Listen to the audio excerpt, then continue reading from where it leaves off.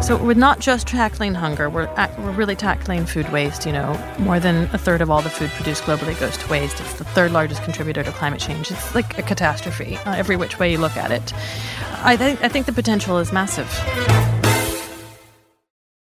Right, we're going to get into some quick-fire questions, if that's okay with you. Mm-hmm. Okay, so summer or winter? Definitely summer. Okay, office or work from home? Work from home, for sure. Okay, tube or taxi?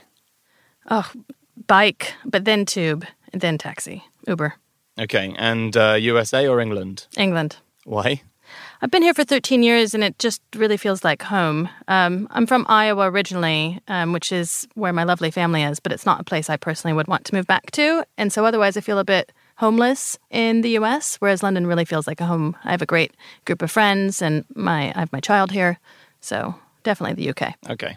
Takeaway or home cooking? Home cooking. And red wine or white wine? Red wine. And finally, a beach holiday or a snow holiday? I know it's cheating, but I do like to do both each year. But if I had to choose, I would probably choose a beach holiday. Okay, good. Right. I'm glad you actually chose, because a lot of guests just sit on the fence. And it's like, there are harder questions in life than picking one of those two. That's true. Okay, so thank you, firstly, for letting me delve deeper into your story. So firstly, you made the jump from banker to the app Olio. What made you turn your back on, I guess, a successful career in banking? Or can you just take us quickly through your original journey in finance, I guess, more broadly? Yes. So my philosophy when I graduated from university was to build a really bulletproof CV and to sort of de-risk my professional career so that if anything ever happened, I knew that I could get a great job and support myself. I was really seeking financial security and career stability. So I went and worked at Morgan Stanley for 4 years. I then went, I was in a variety of banking roles as an analyst. It was, 20 years ago now, so it's a distant memory. And then, as one does, I went to business school where I actually met my Olio co-founder 15 years ago. We met at Stanford. And I spent 2 years trying to figure out what I wanted to do with my life and just failed at coming up with anything. Really, in hindsight, I was just very, very risk averse. I think I knew what I wanted to do. I'd written about it in my business school applications. I'd written about wanting to have a startup in food, actually, but I was just very risk averse. So I went and worked at McKinsey for a few years, which was an excellent training ground, but certainly not a place I wanted to spend the rest of my life or career. Yeah, so after McKinsey, I spent 6 years at American Express, which was a much more balanced lifestyle, which is something I've been craving after banking and consulting. But it's still a huge global organization, and making change was really difficult. And I found that very frustrating. And at times I felt like, what's sort of the point? I'm just going through the motions. I'm on a high potential career path, but I don't actually see anything around me changing. And I had the very, very good fortune of being able to opt for redundancy when I was on maternity leave. I had been given a promotion in my absence, and the promotion required more travel, significantly more travel. And at that time, I had a newborn, and, I'm an expat. I don't have family here. I could not get my head around how I was going to make that work. And it was such a relief to be able to have grounds upon which to turn down that offer and to take a very, very generous redundancy package. So I did the maths and I figured out if I cut my spending in half, I could live for about 4 years off of that package. And that was probably one of the best days of my life. Just instant felt this, like all the sort of financial security that I'd been seeking, the freedom to think about what I really wanted to do, all came at once, not to mention the joy of being a new mother. So it was a really good time period. And before I actually started Olio, I started a different business called My Creche in North London. That was born out of my personal experience on maternity leave when I recognized a gap in the market for flexible childcare. I was desperate just for a few hours to myself, and I ended up spending a lot of time at the Virgin Gym where there was a creche, and you could check your child in for 2 hours, but you couldn't leave the premise. And I noticed that a lot of moms were checking their children in and sort of reading a magazine or catching up on email. So I had the idea to open a high street creche where mothers and fathers could drop their children off on a pay-as-you-go basis. So, okay, but let's just take it back to during your redundancy period of this 4-year magical area. How many years into this had you decided to build My Creche? About a month. Oh, okay. Right. Okay. So, all that freedom. Yes, it didn't last very long. I'm definitely... From freedom to the most responsibility you could possibly give yourself. I'm a doer. I'm very, I have a lot of energy. I love getting my hands dirty. I can remember my son being about 4 days old and him strapped in a sling around my chest, mowing the lawn. Like, I just am a sort of get up and do project kind of person. I loved the feedback that we got from parents and knowing that we were really providing a valuable service to those customers. But scaling was a very difficult thing. And because of the way childcare is priced and the way it's regulated, the profit that you can get from it is capped. So it's around that time that I decided I wasn't going to open more creches, that Tessa, my co-founder from Olio, and I came together and started actively looking for an environmental challenge that we could tackle at scale. At that time, my father, who's very eccentric and I love working with, decided to run for U.S. Senator in Iowa, and I went back to Iowa to spend 2 months as his campaign manager. It was a wonderful opportunity to actually work alongside my dad. Obviously, we've holidayed and we've shared our life stories, but working really hard on something over an 8-10 week period was just provided a whole different level of interaction that I cherish, and I'm glad that I got to experience. Needless to say, he did not win at all. But I'm very proud of him for trying. And at the end of that would have been November 2014, that's when Tess and I came together again. And she was on her second maternity leave, and I had to decide what I wanted to do next. And I knew I wanted to do something entrepreneurial, and we'd worked together in the past. And we did a very sort of consulting MBA type of thing to do, where we did a big market study looking for an idea. And we knew we wanted to do something that would benefit the environment. We knew we wanted to work in an area that could be disrupted with technology and that was highly scalable and global, et cetera, as one does. And we spent about 3 months actively interviewing, CEOs of recycling plants and CEOs of plastic manufacturers and trying to understand if there was an opportunity to build sort of a global B2B marketplace for different waste streams. And we couldn't find anything. In fact, it was incredibly frustrating. And we got to the point, I remember very clearly, on January 23rd, 2015, when and there was a third friend working with us on this, and we had to sort of look at ourselves and we're like, there is nothing here that we can do. Nothing here that's exciting. And we were in tears. So we called it quits on the project. And that's when I was about to open a bottle of red wine. Did the project have a code name? I can't remember, to be honest. I probably did. Red wine. Code name, don't get to the red wine. Well, we were with my friend Maria. She likes champagne, and Tessa's more of a white wine girl. So, but Tessa went upstairs to put her child down, and she came back downstairs, and she said, there was this one thing that happened to me that I haven't told you about yet. And she went on to describe how the month earlier, when she'd been moving back from Geneva to the UK, on moving day, she found herself with food that she wasn't going to be able to eat in time, including some organic, non-perishable, not fruit specifically. It was sweet potatoes and cabbages, if I remember correctly. And the removal men said she wasn't going to be able to take them with her. And she was not going to let them sit in the corporate flat and go to waste. So she bundled up her 2 kids in the middle of winter and went out on the street trying to find someone to give them to. And she couldn't. And she got very frustrated and over-emotional. And because she looked like a crazy lady carrying some sweet potatoes. Take my cabbages and potatoes. Yeah, exactly. And she knew if she'd knocked on her neighbor's door, she'd probably be able to find someone. But that was an awkward thing for an English woman to do, and she wasn't going to do it. And as she described this experience and her sort of frustration that there wasn't a solution, we really did have that joint aha moment. I think Tessa, it had been fermenting in the back of her head for a while. But for me, as soon as she told me, I was like, that's just ridiculous. There's an app for everything. There should be a platform that connects people with food that they don't want with people nearby that want that. And within the hour, we named the company. Within the hour, we'd agreed we were both going to put in $20,000 to bootstrap the company and give ourselves 1 year to get traction and momentum and defer going back to the workforce for a year. And for that $20,000, did you include your own salaries, or were you just like, we'll work on this for free in the meantime? The $20,000 is purely on the business. I still had my redundancy packaged, and Tessa was on maternity leave. Yeah, cool. So no salaries, just to build the app. We had to move very quickly. We're both the primary breadwinners in our family. We've got young children. don't have time to waste. So what we did is we ended up finding an agency in Bristol named Simple Web, who are fantastic, who took a small equity stake in exchange for 50% off the MVP build of the app, which meant that we were out of pocket 25 of our 40. But before we did that, even though we were absolutely convinced we had to bring this to life, we had a lot of people who were skeptical, and specifically our partners who just were like, what are you talking about? People are not going to go walking around, meeting their neighbors, picking up moldy carrots. That's what Tessa's partner kept saying.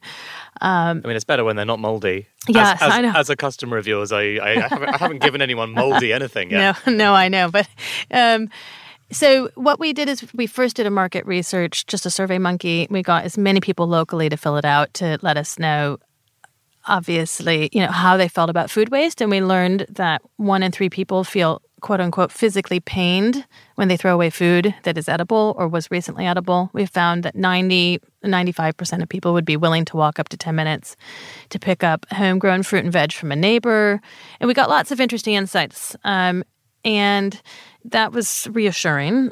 We then identified 12 people who were very excited about Olio and didn't know each other, but all lived within a 15-minute walk of each other. And we asked them to participate in a real MVP. And we put them in a WhatsApp group for 2 weeks. And the rules were very simple. Add any food that you don't want or you're not going to eat. Private message to request it if you do. And I think it was a matter of minutes before when we said, okay, everyone, you're in the group, go live. And we sort of sat there. And it was within minutes someone added a bag of shallots. And right away, 2 people responded, I'll take them. And it was just I think we cried. I'm sure we cried because it just happened and it worked and it was seamless. And over the course of those 2 weeks, there were 26 collections between those 12 neighbors. And when we debriefed with the participants, they all said, this is amazing. And I've been talking to this guy on Twitter for 5 years and he lives around the corner from me. I didn't even know it. And now we've had tea. And we also learned that whatever we built didn't need to be that much better than a WhatsApp group. So a lot of the things we thought we needed in the beginning, like user profiles and ratings, and people were like, no, like just very simple. And that helped us, from a features perspective, really scale back on what we launched originally. When we launched on July 9th, we had collected physically 2,200 email addresses. So between the Easter WhatsApp group and the July launch, we were out on the streets every single day. We hand-delivered over 10,000 letters through people's neighbor letterboxes, directing them to a website where they could pre-register. We stood on the street corner, handing out food that we picked up from shops that they were about to throw away at the end of the day, saying, look at this food, it was going to be thrown away. If you think it's crazy, sign up, pre-register. And when people did pre-register, they basically gave us their email address. We would ask them on a scale of 1 to 10, how excited are you about this? And if they said 9 or 10, we said, you've got to volunteer. Like, we need your help. We can't do it without you. So we had 30 volunteers on day 1. And those were our little market makers. And we dispatched them to help clear, quote unquote, the marketplace when someone who wasn't a volunteer was, let's say, adding something and it wasn't getting requested. So it was a very, very manual grassroots process in the beginning, and that's still how we launch in new areas today. In fact, I was at my gym the other day and I sent you a photo and you were like, no, that would have been a volunteer that put those there. Yep. It was amazing to see that happen. I mean, that must be one of the coolest things about your brand, to have a brand that people are passionate enough to just go and do that for is basically the dream. It is. It's fantastic. We've had 25,000 people volunteer. And we basically give them a hyperlocal marketing kit and a community, and we cheerlead, and we enable them to create an Olio network in their neighborhood. And how does the Olio network run? Is that on Facebook? Is that through the app? The volunteer network, we have a closed volunteer group on Facebook. Eventually, we will be migrating it in to the app or a volunteer portal. We're sort of looking at that now, but it's been good enough on a closed volunteer Facebook group. But we also have a volunteer portal where volunteers can access sort of all the information and guides and inspiration that they would need, order marketing materials. We have lots of different flyers and posters and letters. So it's really a self-service approach and a bit of an open source approach as well.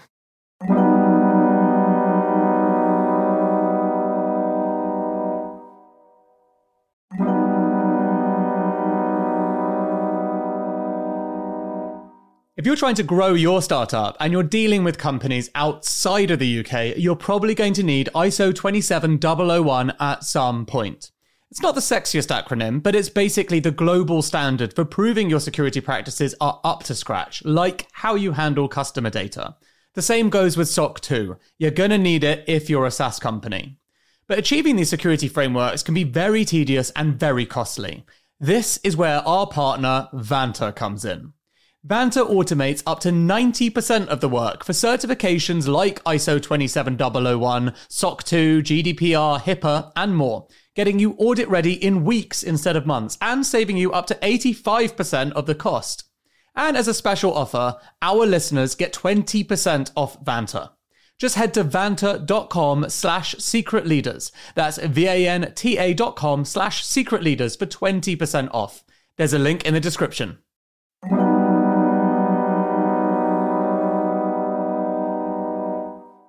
Look, you know I'm fascinated by AI, but until the machines take over, there's only one thing that's going to determine your company's fortunes.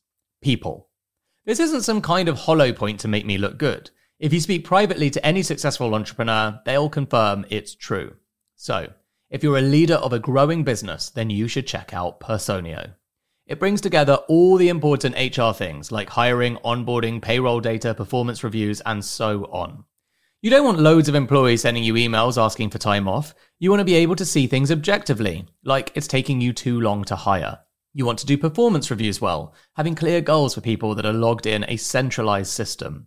And you want to do all these things in one simple tool without having to become an HR expert. All of this is possible with Personio. Check it out at personio.com/secretleaders. That's personio.com/secretleaders. There's a link in the show notes. And, fast forward now to 2019. How many downloads have you had? How many active users, active Olioers, if that is a word? If there's a word with more vowels in it, then I'd like to know. But, We do use Olioing and Olioers. We do use that a lot. You mean I'm not coming up with something new? 2019 will certainly be at 1 million downloads and 800,000 signed up users in over 160 countries.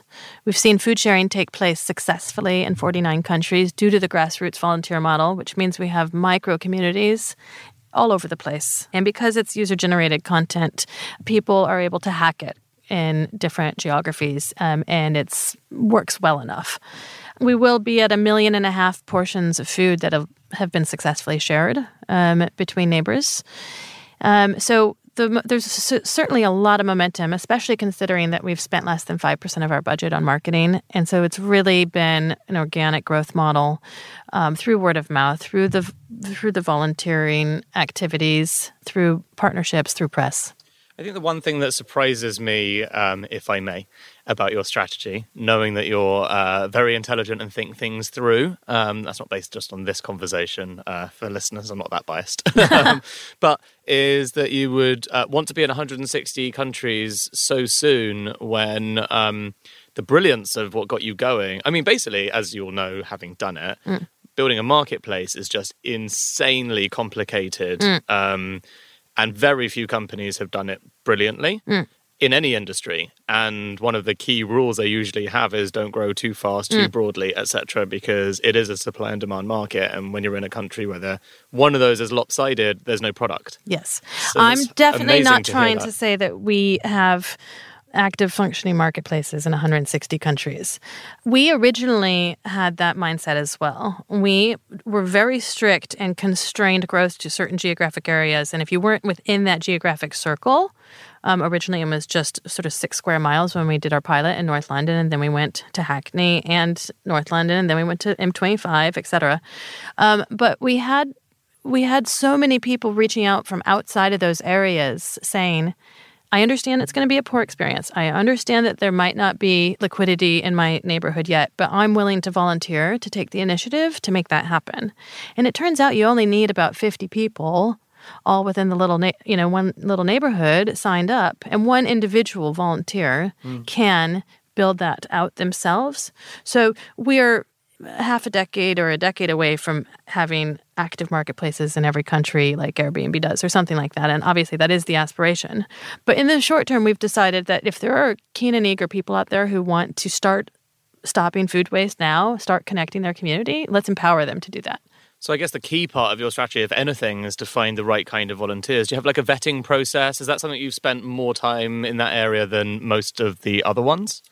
We do spend a lot of time thinking about our volunteers and how to inspire them. And we actually have 4 different types of volunteers, and there's a bit of a hierarchy and increased responsibility and status that come with the different types of volunteers.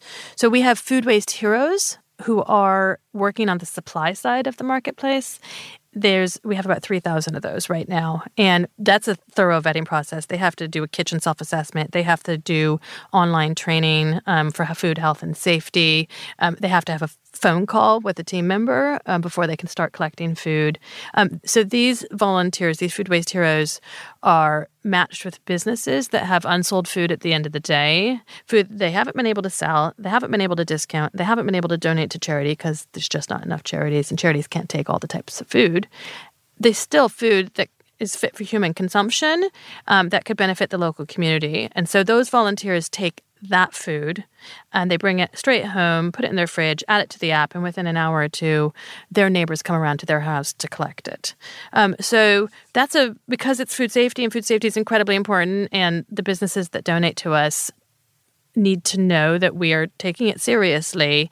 It's a very sort of strong vetting process for those volunteers. For the ambassadors, which are sort of our volunteers that are building demand, it's not so much of a vetting process, because if you want to hand out flyers on our behalf and put up posters, you know what, we're probably going to let you. That's more about keeping them engaged over the long term. So how do we, after the initial rush of, okay, I put up all the flyers, I put up all the posters, now what do I do? We need to sort of keep them in a proactive mindset over the course of a year or longer. So shout out to the listeners that want to become Olio supporters and volunteers. What have they got to do? Go to the volunteering section. Actually, I think it's called Get Involved on our website, and all of the information is there. Super. That'll do. And maybe even tweet you on Twitter? Yeah, you can tweet us, Facebook us, Instagram us. We cannot do what we have done to date without our volunteers. And volunteering is really fun. It feels good to stop food from going to waste. It feels good to connect people to share food. And from a lady that spent too much time in Britain, obviously, and lost any sense of her Americanism, where is the tweet me right now at this address, do this, do that? This is what I kind of expect from, the American gusto. Come on, let's tell people what to do. At Olio_EX. I won't go into why you don't want to go to Olio EX. Please don't go and look there. I really want to know. No, it's not a very nice Twitter handle. Is it not child friendly? No, it's not. It's not your old for crash listeners. company. No. At Olio_EX. Okay. Olio, the food sharing revolution. I mean, if you type in Olio in food, you will find us. Why Olio? Olio is a synonym for hodgepodge. So it's a miscellaneous assortment of things. But Tess and I really liked the symmetry, and the O's are very symbolic in terms of circular economy, the earth. It wasn't an over-considered decision. It took us less than an hour, but as soon as we came across Olio, we were like, done. We should have probably checked that it means olive oil in Italian, but never mind. Never mind. There's nothing wrong with olive oil. It's also something aspirational. It sounds like appetizing. It's not the Food Waste Recovery Network or something that's perhaps not very modern. That is true. Right. I think it's time to take a step back to your sordid past. No, I'm joking. It's not sordid. Okay. So, well, semi. It's I wouldn't say sordid, just different. So, you do have a very unusual childhood. So, for starters, real birth name, Saasha Celestial-One. Correct. Take us through what kind of fucking weird hippie shit that is. So our British listeners, and even, 50% of our listeners are American, even they're going to find this weird. So talk to us about this. Sure. So my mother's name is Sun, which she changed her name to when I was younger. And my dad is Richard Stewart. And they... Richard, that great constellation. They met at a health food store that they were both supporting. That was one of the first health food stores sort of in my town. And it wasn't long after that I was born. And they were entrepreneurs. They founded a company called Frontier Cooperative Herbs, which for the first decade of my life was unsensational, to say the least. That's herbs for British listeners. Yes, herbs, yes, and spices and natural products. And they were sort of one of the very, very few, at the heart of one of the very few hippie communities in the Midwest, which is sort of a meat and potatoes type of place, lots of farming, et cetera, very traditional. And I guess that you name the hippie stereotype. I sort of experienced it. So I was born in a cabin. My mom and my aunt were midwives, and I've witnessed and actually assisted loads of births and actually delivered my 2 younger sisters when I was in my early teens. None of us were vaccinated, raised on a very vegan-ish, mostly diet. We all have different surnames. I went to Grateful Dead concerts every single summer until I was old enough to stop going, which would have been 13, which also is when I guess they kept touring beyond that. Did you pay for the tickets in cash or corn? I didn't pay. I didn't pay for anything. My parents had friends who had a pizza truck that they would drive around all summer on the tour sort of path and sell pizza out of the back of the truck, and we'd just camp and God knows what else. So it was sort of I grew up with like a pack of one of my girlfriends was named Emily Flower Garden, and I don't know. It was a very sort of free-spirited upbringing. It was also very resource constrained. I don't really like using the word poor, but money was scarce. And so I have a lot of vivid memories of following my mom around town, as you mentioned in the intro, skip diving, for example, collecting plants that were broken behind plant nurseries and then repotting them and selling them on. We sort of had a year-round garage sale. I can remember at one point there being 4 or 5 toilets on my front lawn, and just being so mortified that I had to come home after school to this. But they'd been rescued from houses that were being torn down, and obviously they had value, and my mom wasn't going to let them go to waste. And that type of scavenger mentality is just really instilled in me. And it's, it's something that you can't really escape when you grow up with it. So I'm the type of person who walks down the street in London and sees, a discarded pair of jeans and takes them home and washes them and either gives them to charity or gives them to, wears them myself or gives them to a family member. I can't stand waste of any kind. I love this story because it is the most unique and unusual upbringing that we have of any of our guests here. But can you take us through your teens? Obviously growing up, one flower garden and Celestial-One together on a farm. But then, it comes to time where you're like, I want to become a banker. I want to leave this life and I want to go as far away from this kind of... It's just so fascinating psychologically how that can happen. That's such a shift. Well, you know what? It actually happened. It happened when I was 13 and when I decided to go to boarding school, which was a bit of a fluke. It's hard to explain in one podcast, but yeah, I had a bit of everything in my childhood. And the first sort of part of my childhood was different than my teenage years. And a lot of it has to do with the way my parents separated and the way when they separated, my dad took control of the company that they'd founded for a variety of reasons. And then there was a very big income inequality in my own family.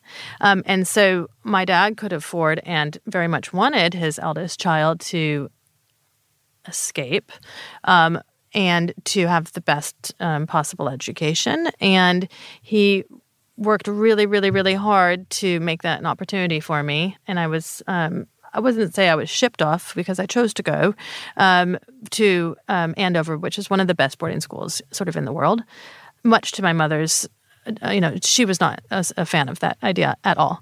And luckily, I was only there for 3 years because I did end up getting expelled actually at the end of my junior year. Why? I was caught off campus at a party. Okay. Twice. And you're not allowed to do that? No. Okay. Definitely not allowed to do that. Liability and all of that. And then I ended up not graduating from high school, actually. That was the beginning of what I might call the really wild sort of years.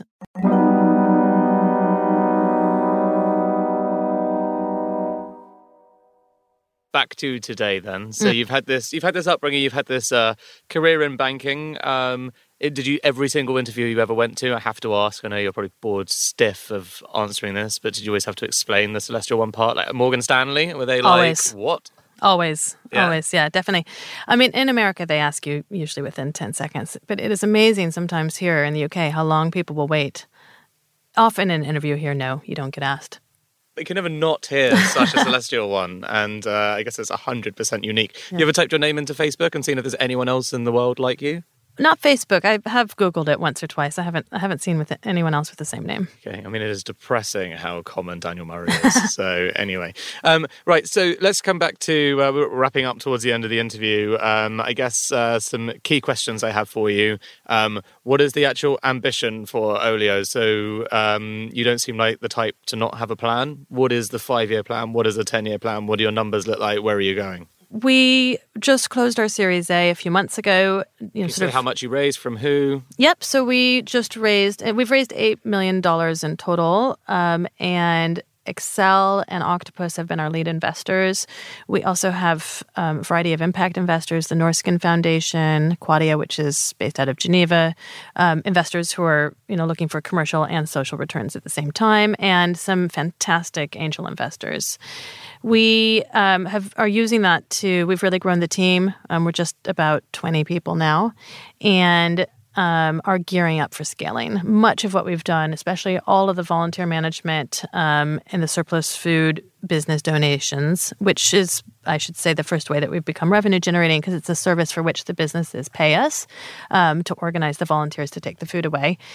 A lot of that has been done manually, all through WhatsApp groups, basically, and it's just at way at breaking point. So the next 6 months are all about gearing up for scaling, and then taking a lot of the money we've raised and investing that into, growing through our more scalable machine. We have a huge vision, like absolutely huge. There's no reason that there shouldn't be food sharing community, and also people can use it. We don't talk about it a lot, but you can use it to share anything. So household products, clothes, books, whatever. Eventually, who knows what else people might be sharing on it. All legal, of course. I didn't know that's not where I was going. Definitely not where my mind was going, I promise. I mean, we're moving from a resource abundant world to a resource constrained world, and this is becoming increasingly apparent. And giving things that are already in existence or that we've already invested resources and energy into producing an opportunity to extract the maximum value from those things with that food is just going to become a necessity. And so every community around the world, millions of them, should be able to have a tool that facilitates the efficient redistribution of value. And we want to get to 1 billion users. We've said 2025. It might be a bit ambitious, so maybe give it a few more years. But I know that our investors believe that we have that opportunity. It's a really, really scalable platform. I mean, I actually fully back that and believe it. As you know, first time I used Olio, I was amazed because I took a picture of the most random shit I had in my cupboard. Like it was, easy vegan egg mix, which is gross, which is why I was giving it away. I just hated it. I was like, I'm never going to finish this. It was a picture of like 9 random things. Someone came and picked it up within 10 minutes. I had so many offers. And what was really cool was I didn't have to take individual pictures of everything. I was just like, here's a bunch of stuff. Here's one photo. Everyone wanted it. You can imagine how, the product to date was built with 3 people and just cannot wait to see the full vision of the product come. It should be as easy as like one tap, someone arrives at your door. Yeah. Demand is insatiable. Globally, no matter where you are, 50% of listings are on and off the app in under 2 hours. In a place like London, it's like you say, it's 10, 20 minutes. Yeah. There's, 1 in 9 people go to bed hungry every single day. And most of them have a smartphone. And most of them have a roof over their head and can understand how to use an app like Olio. So we're not just tackling hunger. We're really tackling food waste. More than 1/3 of all the food produced globally goes to waste. It's the 3rd largest contributor to climate change. It's like a catastrophe, every which way you look at it. I think the potential is massive. So your biggest competitor is the freezer. You ever thought about that? We often say our biggest competitor is the bin. Okay, fine. But the second book is evil is the freezer. Yes. I don't know how vegan easy eggs would freeze, but no, true. Well, I mean, they sure as hell didn't taste good either. So anyway, before we do leave, I have to ask, what is the best piece of advice you've ever been given on your meandering journey? Is it don't throw that away? I'm not going to be able to recreate the actual words, but a belief that was instilled in me very early is that the only type of failure that counts is not trying at all. And it's better to try, no matter how small, and fail than to never have the courage to get started. And I think that's just really informed my work ethic and my confidence and redefines what success is. Success is getting out there and doing something. And so I would encourage any budding entrepreneur to come up with whatever is the smallest step that they know they can take with confidence, and just to do that and know that that is already better than not doing anything at all. There's also a quote that I love, which is, "Comparison is the thief of joy." And I spent a long part of my life earlier, not when I was less wise, comparing myself to others. And that was the most useless and least productive use of time. And it really just is so counterproductive. So I try not to spend time comparing myself. I try to just recognize that I'm responsible for my own happiness. No one else is. And get out there and get busy. And have there been any really crucial lessons that you've learned from the dark, more complicated moments? I mean, again, building a marketplace, nightmare. Very difficult. Hyperlocal marketplace for perishable foods of low transaction value. Yeah, that is a tongue twister of nightmares. Luckily, people eat 3 times a day, so it's a frequent use case. Okay. Yes. Have there been any really amazing lessons you've learned about yourself that you can share with others from getting out of really uncomfortable, difficult situations in your experience? I think, and I have had some really tough personal times over the last couple of years, which have felt so distracting. Like that part of my emotional and mental processing power has been completely sidetracked. For one thing I'm comfortable sharing is, I spent a long time trying to conceive a second child without success. And that was, really emotionally traumatic for me. And then that preoccupied a lot of my time and energy. And I felt guilty. I felt like I was letting down my team. I was letting down my co-founder. I was letting down the members of the Olio community. And the internal monologue that you have, you are your own harshest critic. Once I got through sort of some of those periods where I was, I felt preoccupied with my personal life, and I checked in with my team and my co-founder, everyone's like, "What are you talking about?" I almost overcompensated. And so I guess what I would say is that even when you don't feel like you're doing your best, oftentimes there's precisely in those moments that you are doing your best. And you shouldn't give yourself a hard time or beat yourself up for everyone goes through periods of vulnerability and sadness, and that doesn't mean that you're not a good person or not a good entrepreneur. Okay, so look, finally, as I do have to let you go, but I'm running out of time because I keep wanting to hear more. What other businesses do you think should exist in the world, in the sustainable global circular economy, that other people, our listeners, can go out and start thinking about joining a revolution today? What kind of things do you think the world needs? I mean, I really think that we're going to move towards a shared ownership model for just about everything. More like library of things. And that's actually a concept. But we don't want to own cars. We don't want to own, eventually clothing and iPhones and, everything. We should be leasing it or renting it or, having it for a period of time and then returning it so that it can be repaired and upgraded. I mean, the scale of e-waste that is happening on the planet right now is insane. So why we have any direct primary purchasing going on at all, I do not know. And so I think we need to move really quickly across all classes of things and stuff to a shared ownership models. That's where I think the future is. Couldn't agree more. Saasha, thank you so much for your time. Thank you. Thank you. Next week on Secret Leaders. He thinks that I said it was a terrible idea. Quite often I find my default is to try and pick holes in things and to challenge people. What I do remember thinking is I would use this. I knew that Brent would use it, so he had some 1.5 customers at the very least. And that is pretty much my starting point. That was Baroness Martha Lane Fox, the co-founder of LastMinute.com and karaoke chain Lucky Voice. She's also a pioneer of the UK startup culture in general. She reflects on the horrific, life-changing injury that crippled her and how it changed her perspective, attitude, and life for the better in next week's episode, so tune in or you'll miss out.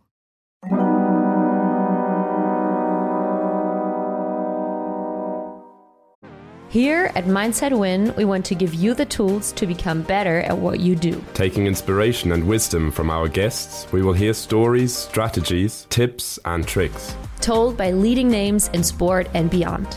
Who know what it takes to get to the very top. There will be 2 episodes each week, packed with amazing stories and practical takeaways for us all to follow. Search for Mindset Win on YouTube and on your favorite podcast app. We hope you enjoyed this episode. It was brought to you by your host, that's me, Dan Murray-Serter, producer Rich Martell, edited by Harry Morton of Lower Street Media, and if you've heard this, it'll probably have something to do with Jennifer Osman in Canada.